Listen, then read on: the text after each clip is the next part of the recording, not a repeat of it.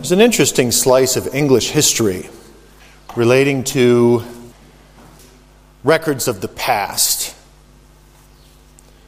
One of those slices of English history has to do with a young man named Albert and a young woman named Victoria.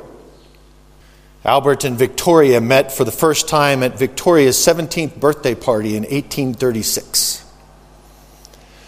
There were attractions between them. Things that were written in memoirs indicate that they may have considered themselves even to be in love at that time. And they maintained a relationship for the next 2.5 years. Victoria, the young woman, became Queen of England in 1837, on June 19th of 1837.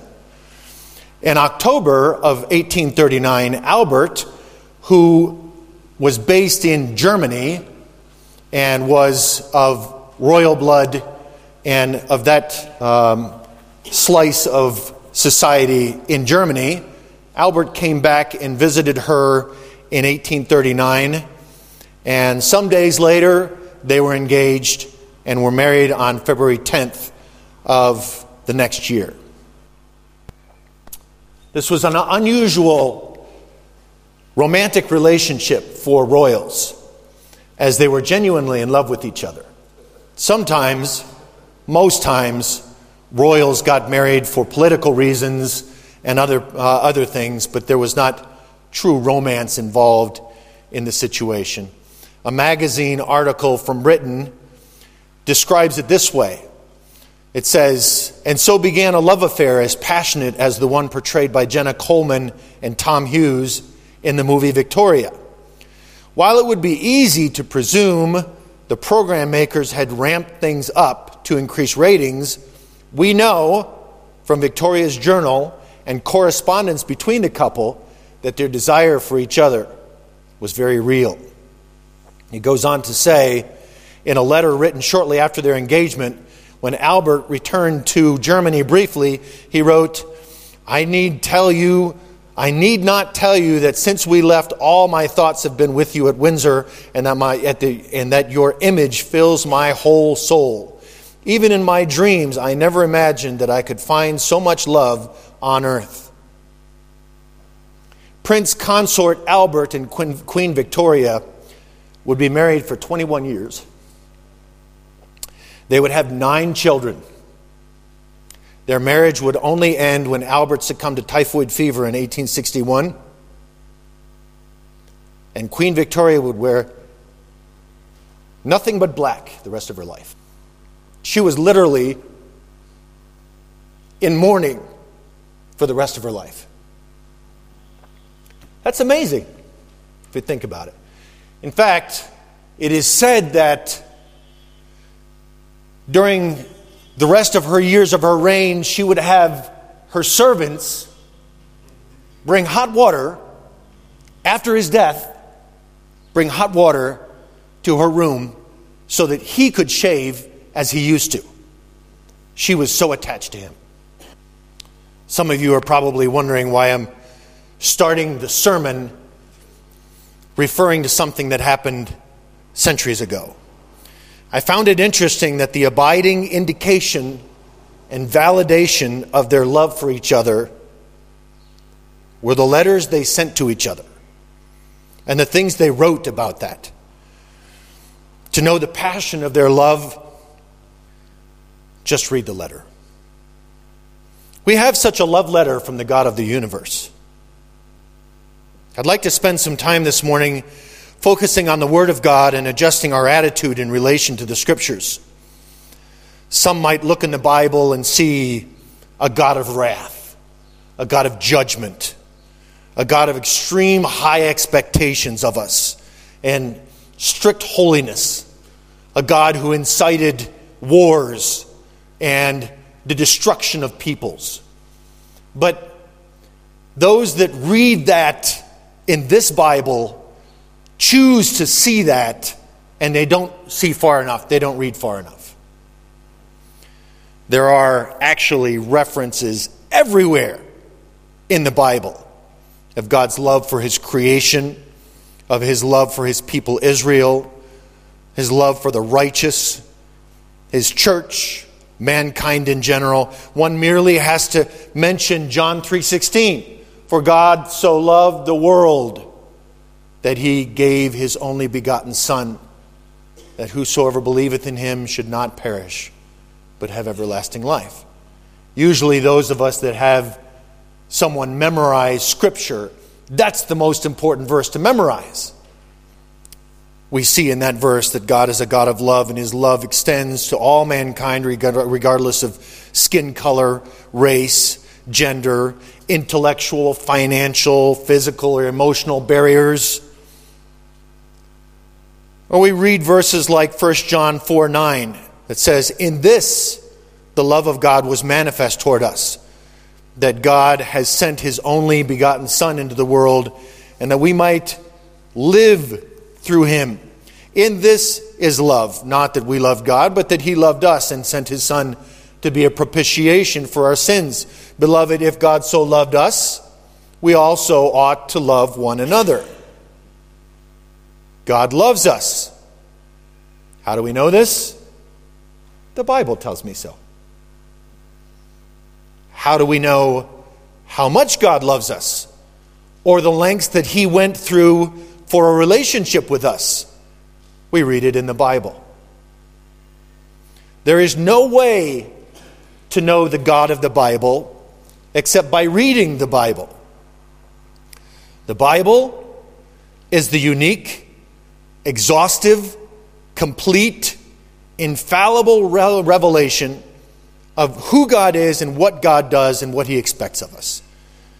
In fact, as we heard from Pastor Balaji last week, when he talked about the blessed man in Psalm 32, there is a special blessing reserved for those who are obedient to the Word of God. And how can we possibly be obedient to the Word of God if we don't know what his Word says? And how can we know his intense love for us without tapping into this only special revelation that God has given to us, so that we would know, after all, and this is the record, that God has given to us eternal life. And this life is in his Son. He who has the Son has life, and he who does not have the Son does not have life. These things I have written to you who believe in the name of the Son of God, that you may know that you have eternal life, and that you may continue to believe in the name of the Son of God. That's found in 1 John 5:11-13. How much more loving can God be to give us eternal life through his Son at no cost to us? I'd like, for a few minutes, as we focus on the believer and the Word of God, and what our relationship is with the believer. Our anchor text is found in Psalm 1. I'd like you to turn to Psalm 1 if you would this morning. Psalm 1 is a short passage of Scripture. It's a short chapter. It's one that's been very influential to me. It's a passage that I've had ample opportunity to study, to meditate on, to teach about on a number of occasions. It's not very long. In fact, it's a very good passage to memorize. We're going to read it this morning so we can become more familiar with it. So let's read together Psalm 1. I'm reading in the New King James. "Blessed is the man who walks not in the counsel of the ungodly, nor stands in the paths of the sinner, nor sits in the seat of the scornful. But his delight is in the law of the Lord, and in his law he meditates day and night. He shall be like a tree planted by the rivers of water, that brings forth its fruit in its season, whose leaf also shall not wither, and whatsoever he doeth shall prosper." I slipped into King James Version there for a second. The ungodly are not so, but are like the chaff which the wind drives away. Therefore the ungodly shall not stand in the judgment, nor sinners in this congregation of the righteous. For the Lord knows the way of the righteous, but the way of the ungodly shall perish. Certainly there's all kinds of focuses that we could have on this passage, but we're going to focus this morning on verse 2, and next week we'll focus on verse 3. But as we do this, I would like to again place this before God in prayer. Lord, thank you again for this opportunity to share your word, to share these thoughts that you've placed in my heart and on my mind. And I pray, Lord, that it would benefit each one of us. It will help with the transformations that you continue to desire to see in us, and that we would go away from this passage of Scripture having been changed in some way. Lord, empower me through the power of your Spirit as I speak your words and not mine. And I pray these things in your name. Amen. Today's message is part of a 2-sermon mini-series based on the truths found in verses 2 and 3. The interesting thing about this verse is that it suggests a relationship. I know it's not a relationship between two people. It's a relationship between the child of God and the Word of God. You might say, how can one have a relationship with an inanimate object? I guess that's the kind of question you could ask those about their phones, about their computers, or about any other host of other things that are extremely important to us. Who among us hasn't talked to our car at times? Or to our pets? Or to our plants? You know, they say if you talk to your plants, they grow better, right? Yeah. Give and take relationship with your plants. We all have things in our lives that we devote time and energy and resources to, that we expect things in return from. We are told that the blessed man here that's referred to in verse 1, blessed is the man, and it goes on, and it's the same kind of thing as in chapter 32, when Pastor Joshua was talking about the blessed man there. It's the same idea. This person who in Psalm 32 was blessed because he had his sins forgiven, this blessed person here is seen in a different way. This person who has found blessedness and happiness by being reconciled with God finds his delight in the law of the Lord. That's an interesting word, delight. The Hebrew word, in fact, is translated delight in different places. It's also translated pleasure. It has the idea of to take pleasure in. In fact, it's translated pleasure more often than it's translated delight. Isn't that interesting? It's translated pleasure in places like Psalm 111 and verse 2, which says, "The works of the Lord are great, studied by all those who have pleasure in them," or who delight in them. In Malachi 1:10, God is speaking to those who sacrifice insincerely, and he plainly says to them, "I have no pleasure in you. I do not take delight in you." That's the sense of this word where it says, "But his delight is in the law of the Lord." He takes pleasure in the law of the Lord. So this relationship with the true believer and the Word of God takes on a deeper meaning. Whether naturally or intentionally, a true believer is one who takes pleasure in the Bible to such an extent that it becomes one of his highest priorities. It is what David talks about when he says in Psalm 119 verse 14, "I have rejoiced in the way of your testimony as much as in all riches." In other words, to David, there are no riches that find themselves at a higher level of priority than the Word of God. That's what we talk about when we talk about this area of delight. And what is the evidence of an outworking of this delight or pleasure that the Blessed One finds in God's love letter? It is that in his law he meditates day and night. So number 2, we talk about this notion of meditating. Now, I know just merely the mention of meditating or meditation probably conjures up in your mind images of passionate and devout religious individuals cloistered in dark buildings, in plain clothing, devoting all of their waking moment to reading and memorizing and quoting Scripture in obscure languages. But And there have been those in history, we know, history tells us that there have been those that thought that passages like this meant that's the lifestyle that God was requiring of them. This brought to mind a favorite musical of mine. Who here remembers A Fiddler on the Roof? Right? That's a favorite musical of mine. Lovely songs and everything in there.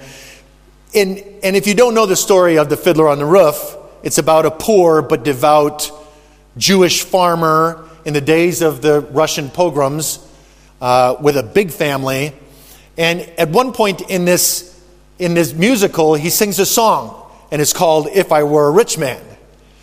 And one of the verses of this song says this: "If I were rich, I'd have the time that I lack to sit in the synagogue and pray, and maybe have a seat by the eastern wall. And I'd discuss the holy books with the learned men several hours every day. And that would be the sweetest thing of all." So this idea of meditation, of spending large chunks of time in meditation of God's Word, there's nothing wrong with that. And in fact, it's probably something that would be very beneficial to our lives. But most of us, including Tevye, could never aspire to that because we're not rich men and we don't have these large chunks of time to devote to that. So it's impractical to think that this verse is telling us that we should sit somewhere and hum in monk's clothing and meditate on God's Word for every waking hour. So it obviously is calling us to something beyond that type of a lifestyle. And while I'm not demeaning those who make such choices, particularly those who believe that this is in fact what God is calling them to do, I don't believe that this is what this verse is asking of the true believer. So what does this verse mean? This verse and others like Joshua 1:8 that is very similar to this. In fact, turn over to Joshua 1:8. You'll see very similar words. This Joshua's challenge to the children of Israel as they're getting ready to enter into the promised land. He says, "This book of the law shall not depart from your mouth, but you shall meditate in it day and night, that you may observe to do according to all that is written in it. Then you will make your way prosperous. Then you will have good success." If you turn back to Deuteronomy chapter 6 and verse 6, you'll see similar words.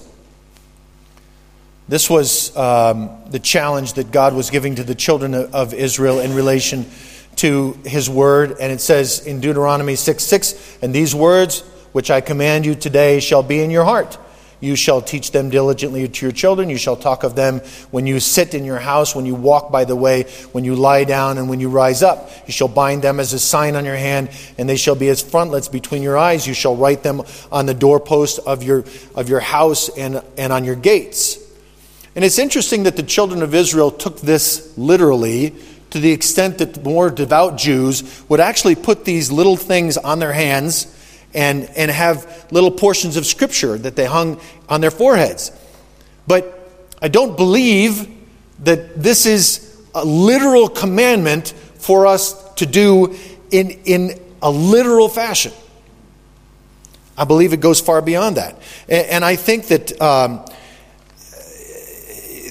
that we should be, rather than put the Scripture in front of us and walk around with the Scripture in front of us all day long, or mumbling passages of Scripture as we walk around, I think that it should be in our minds, and it should be something we use to color the way we look at every part of our life, at every aspect of our existence throughout each day. The child of God will view all of his daily experiences through the light of the Scripture, and it helps interpret every part of his life according to the truths that God has communicated to us through His Word. It's also found in Psalm 119, verses 9 through 11, that says, "Wherewithal shall a young man cleanse his way? By taking heed thereto according to thy word. With my whole heart have I sought thee, O let me not wander from thy commandments. Thy word have I hid in my heart, that I might not sin against thee." Starts out, wherewithal shall a young man cleanse his way? How do we keep our way pure? How do we walk in such a way that the world recognizes the purity of our lives? By taking heed thereto according to thy word. In other words, I look at my life, I look at the word. I look at my life, I look at the word. Every step that I take, I consider, what is the word? What is the reality of the truths and the principles of God's word, and how do they apply to my life? It's like this. My life, God's word. And I look and I ponder them both. And when one slips out of place, I say, the word of God is true, and I must align my life with God's word. I must not align God's word with my life. I don't make the word of God match what I do. I make what I do match the word of God. That's what it has to do. That's what it's talking about and suggesting and commanding us to do in this area of meditation. But then beyond that, and you know me, I like to look at words. I like to discover the meaning beyond the English word. It always helps to interpret the meaning of confusing passages or unclear things like this word meditate. What is the extent to which we should meditate?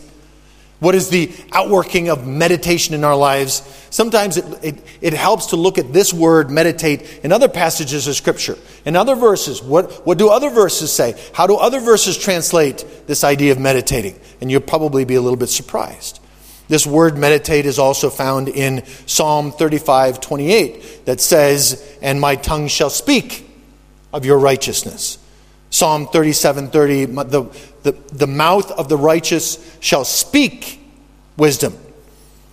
Psalm 71:24, my tongue also shall talk of your righteousness all day long. You see two things that pop up here. There is a verbalizing component of this word. Sometimes we think that meditation is just sitting quietly and pondering. No, this verse suggests that in the process of the meditation, it comes out of our mouth. It's something that is included in our conversation. It's more than just thinking and pondering within. We also speak of them in our everyday life. The Bible is our delight and our pleasure, something that we use to interpret all of the daily experiences that happen to us, and we will not keep from making it part of our conversation. If our relationship with God is such a consuming priority, we will end up talking about Him. But it does not mean here either that all day long that's all we talk about is the Bible and quote verses of Scripture. It means rather that God and the Bible is at the tip of our tongue. And that as we interact with people, it inevitably comes out. As people speak of their experiences that may or may not be devoid of God and any notion of the Scripture, we, in response to that, when we relate our perspectives of life and the things that we go through, God pops out and Scripture pops out, and that's the basis upon which we look and observe at the things that we do. It's a completely different notion. And this is not something that we program ourselves to do. You know, as I go through the day, if there are things that I want to remember and things that are important to me, guess what I do? I program them into my brain. And then a reminder pops up and I say, oh, this is important, I better do this. But this thing here that he's talking about, meditating on God and meditating on His Word day and night, this is not something we program ourselves to be. We don't put a timer, a 5-minute timer on our phone, and every 5 minutes, I got to talk about God. I got to mention a Bible verse. It's something that happens. As it's important to me, as it's a priority to me in my life, it's something that comes out. It bubbles out, whether I mean to or not. Brings us back to this idea of relationship. When a man and a woman have intense feelings for each other, they don't have to be prompted to talk about each other. especially when they're apart from each other. It's something they do naturally, to the extent sometimes that their friends may wish they would talk about something else for a change. We've all been there, right? We've all had these intense, loving, romantic relationships. And all we can talk about is, I wonder what he's doing now. I think he's doing that. I think she's shopping now. And we find great delight in discussing or talking about the person that we have these romantic relationships with. Imagine as well a young woman who is known to have a romantic relationship with a man, but never talks about him and spends much of her time talking about her other male friends. Common sense would have her friends wondering about the true nature of the relationship that she claims to have.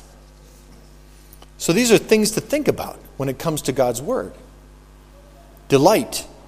Meditate. But we're going to go on briefly. I want to jump verse 3 because we're going to come back to that next week.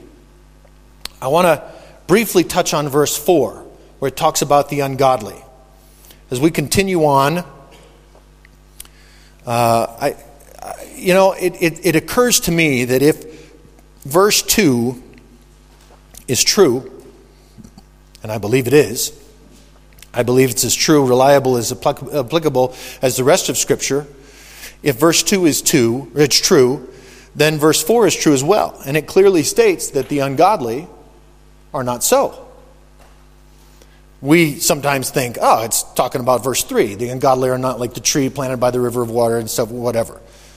But the ungodly are not so talks about the ungodly versus the blessed.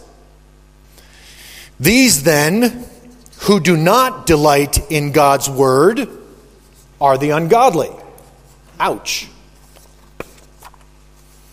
Those who do not meditate in his law day and night, to the extent to which we talked about it and explained it, this idea of meditating in God's law day and night, those who do not do this are the ungodly.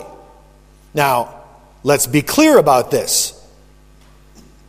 It is not that they are ungodly because they do not delight enough in God's word. It's that they don't delight in God's word because they're ungodly. Let's not get the cart in front of the horse. It's not that they are assigned to the ranks of the ungodly because they don't meditate on God's word long enough or often enough. It's that they don't meditate on God's word because they're ungodly. The answer to this conundrum is not to force yourself to treasure God's word more, or to prompt yourself to think about God more and to talk about God more. Be careful, my friends, to try to qualify as true believers through the means of superficial standards imposed by many religions. Church attendance to the right kind of church, putting enough money in the offering, charitable acts for the poor and the needy, or sufficient time spent in meditation of God's word. Some superficial religions would say you can only be saved or demonstrate your Christianity by doing enough of these things. They would say that you stop being ungodly and become godly merely by meditating more on the Scriptures. Sorry, it's not so. You have a relationship with God, a true, vibrant relationship with the God of the Bible, and it causes you to delight in His Word and to meditate on God's Word. Be assured that it is God who separates the sheep and the goats, and it only happens when it's too late. It is not the sheep who find the Bible tedious and boring. And it is not the sheep who make excuses for not attending church. The answer to this conundrum is to come to Him and accept the free gift of His Son and begin a relationship with such a kind and loving and benevolent Savior. And then you will realize that He accepts all of us just as we are, and you will not be consumed with the superficial aspects of religion.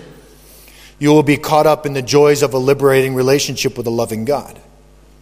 So please, let us examine our hearts to make sure that we have accepted God's invitation to a relationship that makes Him and the Bible the center of our lives, lest we be found as the chaff which the wind drives away. I don't know if I'm stepping on your toes because I'm stepping on mine, but it's something that we have to talk about. Too many Christians leave the Bible on the shelf. Too many Christians find all kinds of other things to do on a Sunday morning than go to church. And we really should examine our hearts to find out where we are. I want to talk about spiritual discipline for a little while. I want to touch on this dimension of this discussion regarding the relationship between a believer and God's Word, and that is spiritual discipline. It would be foolish of us to think of any relationship that does not include the idea of making ourselves do what sometimes may seem difficult and uncomfortable. I don't want you to think in any way that just because we talked about the blessed, that his delight is in the law of the Lord and he meditates on it all day long, day and night, whatever, that those things are naturally always the things that we aspire to. We struggle with the flesh. We know we struggle with the flesh.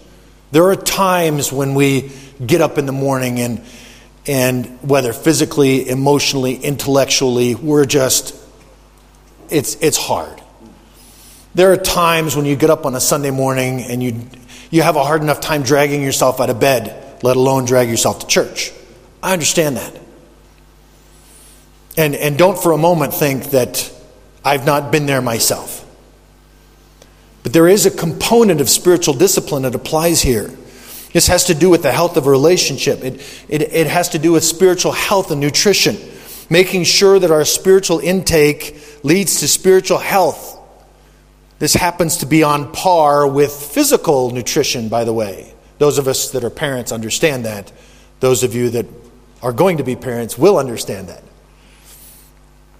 I'm sure we all know that if a person wants to be healthy, he or she must have a healthy diet. And that a healthy diet cannot be replaced by anything else in one's quest to have a healthy lifestyle, not be plagued by illness, weakness, and poor health. I'm sure to all of us, someone comes to mind who is not as healthy as they could be because they don't have a very healthy diet. Parents mostly understand that their children must eat vegetables more than cakes and cookies and candy if they want their children to have the benefits of being healthy. No amount of exercise, homeopathic remedies, or medication can replace the need for a healthy diet. And this is a great metaphor for our spiritual health, by the way. The Bible talks about it in these terms as well. Jeremiah 15:16. Jeremiah said, "Your words were found and I ate them. And your word was to me the joy and rejoicing of my heart, for I am called by your name, O Lord God of hosts." Ezekiel said something very similar.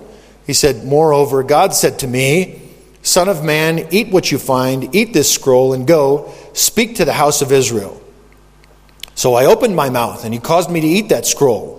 And he said to me, "Son of man, feed your belly and fill your stomach with this scroll that I gave you." So I ate, and it was in my mouth like honey and sweetness. In Matthew 4, Satan is tempting Christ, and he tells Christ to turn the stones into bread to satisfy his hunger. And Jesus' reply is, instead of being concerned with satisfying our physical hunger, we should be more focused on satisfying our spiritual hunger with every word that proceeds out of the mouth of God. The Word of God satisfies our spiritual hunger. Paul, in his first letter to them, called the people of the church of Corinth babies. Why? Because they were unwilling or unable to move from milk to partaking of solid spiritual food that would sustain a more vigorous spiritual health. You see, spiritual health, vitality, strength, growth, bearing fruit is dependent on a healthy spiritual diet that can only come with spiritual discipline. The true believer is faced with constant choices to bypass fleshly distractions and worldly substitutes and partake of the less appealing yet more beneficial biblical truths and principles. Children have to be told and often forced to eat their vegetables and other things that are healthy for them. If you tell children to eat whatever they want, they're going to eat the cakes and the cookies and the candies. And they're going to be, and the consequences will be more than they're able to bear. As they grow older, as they've been part of that instructional process, they will understand. They will probably not like anymore the vegetables, other than Latondo, of course. She seems to have an affinity for vegetables. Most of us have to be made to eat our vegetables, even when we're adults. But if you're like me, you understand that what your wife cooks for you is good for you, so you're going to eat it. And you will begin to like it and not dislike it as much, at least. Not the cooking, the vegetables. I get myself in trouble. So, as I said, the true believer is faced with all these distractions.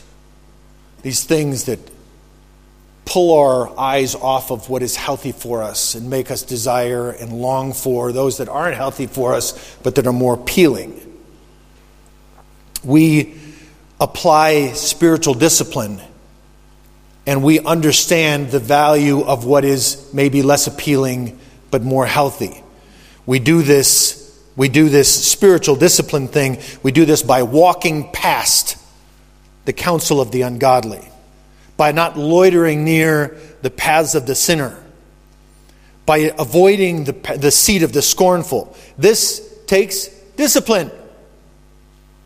There will always be the ungodly, the sinner, and the scorners surrounding us all the time, demanding our attention, providing us with distractions, enticing us with unhealthy spiritual food. The more we incline our ear to the Scriptures, the harder it will be to hear those other distractions. The easier it will be to make healthy choices that enhance our liberties in Christ. The idea of spiritual discipline is reinforced in many passages in the New Testament. In one of those, 1 Corinthians 9:25, probably many of you will recognize, Paul asserts that those who run for a prize must be temperate, self-controlled in all things, meaning that we must not be controlled by our appetites and desires. In other places, like 1 Timothy and Titus, several passages he talks about, especially to leaders, the need to be self-controlled and temperate. The need to turn away from our desires and our natural inclinations and our fleshly lusts. In short, while the true believer does treasure God's Word, leading us to spend more time in meditation of the Bible, there are times as well that we must apply spiritual discipline to the equation and force ourselves to go against fleshly inclinations and choose to partake God's law, which will in turn lead to better spiritual health. The interesting thing about self-control and discipline is that it brings us back to where we started today's message, a relationship based around the love letter that God sent to us. What kind of a relationship would it be if the love letters between Queen Victoria and Albert were only a small part of all the other correspondences they got? What if they were both writing and receiving love letters from all different kinds of people? Can you imagine Queen Victoria getting up in the morning and trying to choose which letter she would read from which one of her many suitors?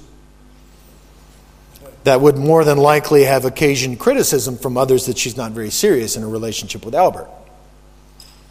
You know as well as I do, if you have a person that you're romantically inclined towards, and you're apart from a while, and you send letters back and forth, and there are all other kinds and I know this is the day of snail mail. We don't do letters. We do emails nowadays.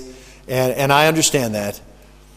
But out of all those correspondences that happen between that person would get, which ones are the ones that person is most likely to keep and make sure to stay safe?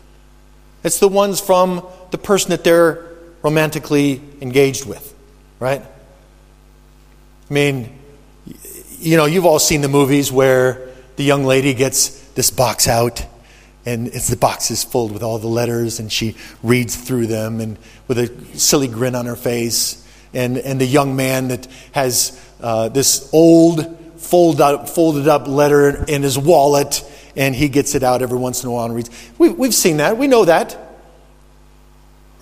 The point is, it's a discipline. If you like the communications from a particular person, you're going to make sure and save them. Maybe you got a whole folder of emails, and those are the ones you save.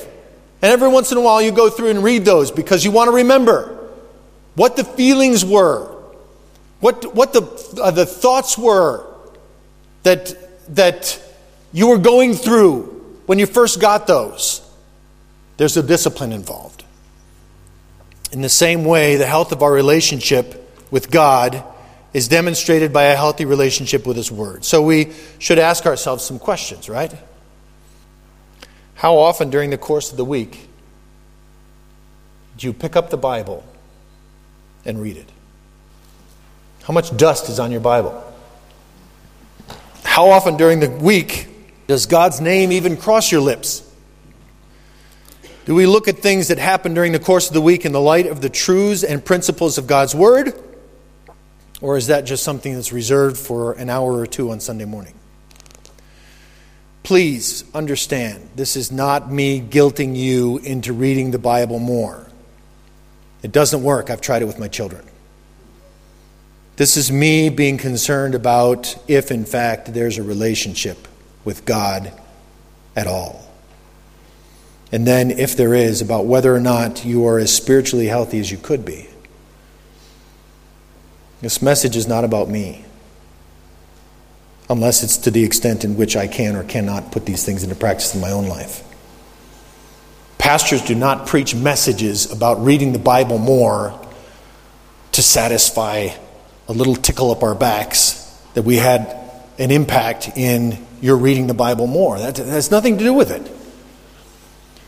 Pastors preach messages about the Word of God being more important and being more a part of our lives because it's a healthy thing to do. And because if you don't, you're an unhealthy Christian at best. Let me just tell you, it is absolutely the overriding experience of my life for the past 56 years and 4 days.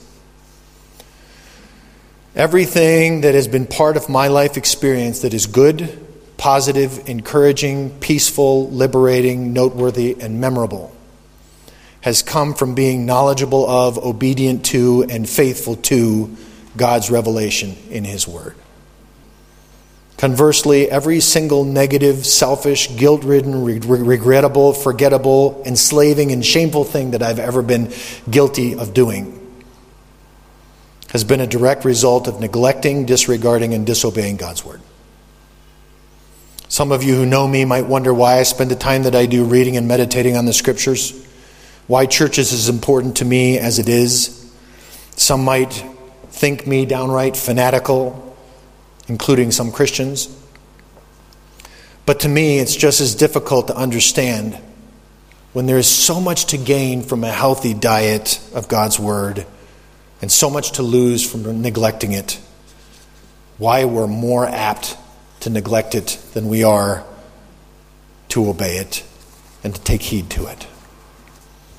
Why we so often neglect the Bible and find other things to do than attend church on a Sunday morning. Again, this has nothing to do with trying to use guilt and shame to drive us to better practices in our Christianity. Although, if that's what it takes, if that's what actually takes to make us all read the Bible more and attend church more, maybe it's not a bad thing. It is particularly disheartening to me to know how available God's Word is to us in so many different forms, in so many different ways, so many different aspects of our life. And to see how hard we work at neglecting it. And to know and understand the incredible eternal benefits from reading the Bible more. How much of our life is measurably better and improved because we know the Bible, because we listen and read the Bible, and because we obey the Bible. And some of you that are hearing me say this will continue on without a change. And that's particularly distressing to me. I know in regards to the Bible and how similar it is to physical nutrition, that when you're young and you don't understand the benefits of vegetables and eating your meat and potatoes and partaking of all those healthy things, you would naturally leave those aside unless you are encouraged to understand and benefit from the healthiness of them. I know, I understand that. Somewhere along the line, we have to go from our youthly, fleshly impulses to leave to one side what is most beneficial and partake of what is not beneficial. We have to move from that, like Paul encouraged the Corinthians to go from the milk to the solid food. And that, my friends, is a sign of maturity. And everyone knows maturity doesn't hit us all at the same age. Sometimes it takes years to become mature enough to understand the character that's involved, to make those choices, to buckle down and to understand, out of all the things that I could be doing for the next half an hour, the most appealing thing is not to read the Bible, but I know it's going to have the best impact on the course of this day and on the course of my life. So I will find my delight, deliberately, intentionally find my delight in the Word of God and spend time reading it and meditating on it and praying God that He will open the meaning to me. Next week, we will go on to verse 3 of Psalm 1 and talk about general health and expectations of a person who's anchored in God's Word. I hope you come. I hope you're part of that. And so let's pray as we close this morning. Thank you, God, for your Word. Thank you for helping us to understand how important it is to those of us who understand how important it is. And Lord, we know that the true value of it would not really ever be understood until it's taken away. And I pray that would not happen. But Lord, may we find more value, may we find more priority in your Word.